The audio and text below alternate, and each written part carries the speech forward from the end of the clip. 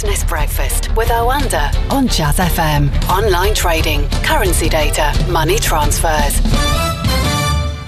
Craig Erlam joins me. Very good morning to you. Oil continues its crazy ride, doesn't it? Up again because of President Trump's threat to Iran.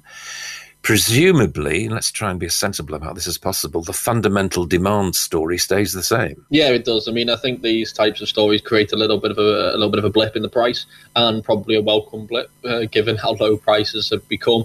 But it is strange, isn't it, that just completely out of the blue that we do get this tweet.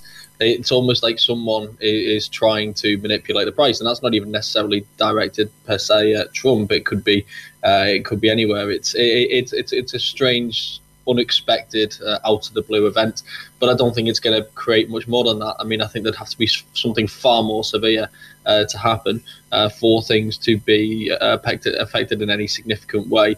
Obviously, we've seen this before. We've seen the Strait of Hormuz highlighted before. We've seen early signs of conflict in that area of the world, but I'm not sure whether this is something that Iran is really interested in engaging in, because previously the kind of threat has been we could severely impact the Strait of Hormuz, we could create a huge jump in oil prices and effectively bring down the global economy. Well, now oil prices are so low, you wonder what their impact could be. If anything, they could assist oil producers rather than hinder them, and they are not, because of all the sanctions. They're not really actually selling that much oil at all at the moment, so they wouldn't really benefit themselves in that process. So it would seem a strange thing for Iran to be doing at this moment in time, which makes me think it's just another attempt to try and maybe push the oil price in one direction. But it did have the, well, I don't know, desired effect. It had an effect on the markets yesterday, didn't it? As far as international equities are concerned, they all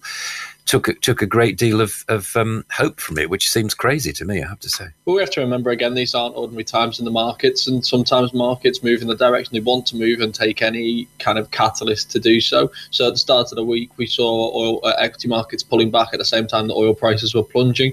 You wonder what type of impact negative oil prices could have on broader markets, on broader companies, and you wonder whether this was just kind of the catalyst wasn't necessarily the full underlying factor behind why markets were selling. We're into earnings season now in the US, and I think this is a potential banana skin as far as equity investors are concerned. We've seen, like, the Dow in the US, for example, retrace 50% of its entire decline since late February. I mean, that's quite remarkable when you consider that, yes, we are starting to make positive headway with regards to coronavirus, but we're all still in lockdown, shops are still closed, and the outlook is still extremely unclear. So to have made such a bounce back already is quite remarkable. So maybe going into earnings season, banana skin, maybe that's really the underlying reason, and people are jumping at any kind of catalyst. And we could be seeing the same here. We've seen some extraordinary moves in oil price over the last few days, and all of a sudden a 10% increase in WTI, taking us to $15 whole a barrel. Seems like a lot on the percentage side, but in absolute terms, we're still in extremely low territory. And that adds to the narrative of leading Tories who are reported this morning to be saying, as one would expect, of course, that this safety-first approach risks ruining the economy. I think we know that. There is, though, isn't there, a growing expectation that something needs to change fairly quickly. Do you think public patience is wearing thin? So this is the thing we've got to weigh up. I think everyone wants safety first. Everyone wants to reduce the fatality count. Everyone wants to be safe. They want to feel like they can go to work and not feel like they're putting themselves at risk, that their families are at risk, that vulnerable members of their family and friend circles are at risk.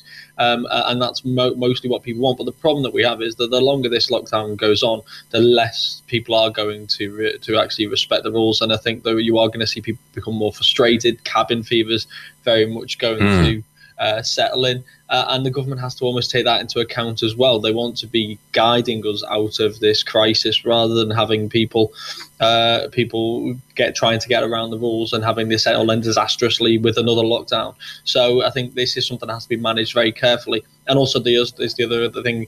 Obviously, the most important thing is people's lives. That goes without saying. But at the same time, if the economy crashes and it grinds to a halt, then that affects people's livelihoods on an absolutely mass scale. And the longer this goes on, the harder it is for the government to continue to support many of these jobs. And if people are losing their jobs and businesses are going bust, then the government has to weigh that up as well. I mean, that's a sad state of affairs, but that's just the reality of the situation that we have right now. And so you can kind of understand the argument, but then it's one of these strange, bitter arguments where it's you're effectively putting people's lives at risk by considering the economy as well. But unfortunately, it's just something, it's part and parcel of being the government. Let's talk about social distancing and the economy. Two examples. First, Ryanair. Michael O'Leary, as ever, bullish about things, but he says not if I'm forced to have middle seats empty. I think everybody who flies Ryanair would rather like that, but he doesn't. And he says 60% load factor just doesn't work. That's him. Our local cinema has told everybody that they're suggesting that there may be staggered seating. I looked at that and thought, well, how will they make any money if the by definition places are half empty? This is going to be a big challenge. Let's do Ryanair first of all, if we may. Social distancing on aeroplanes is going to be quite a challenge, I would think. Some airlines are saying there won't be social distancing, just wear masks. I think at least in the near future, even heading into the end of the year, this whole just wear masks thing is going to be much more difficult. You are in a confined space. You don't really have the option to leave halfway through, and therefore it makes it more difficult to just impose a kind of wear a mask approach, and especially when you're asking people to wear a mask for multiple hours throughout this entire journey. But then obviously from Michael O'Leary's perspective, this is an extremely low margin business that relies on maximum capacity. So running at 60% means that you're effectively just running at a loss, even with oil prices at these low levels. You look at something like a cinema. Cinemas can renegotiate rents. They've probably been looking at rent holidays up until this point.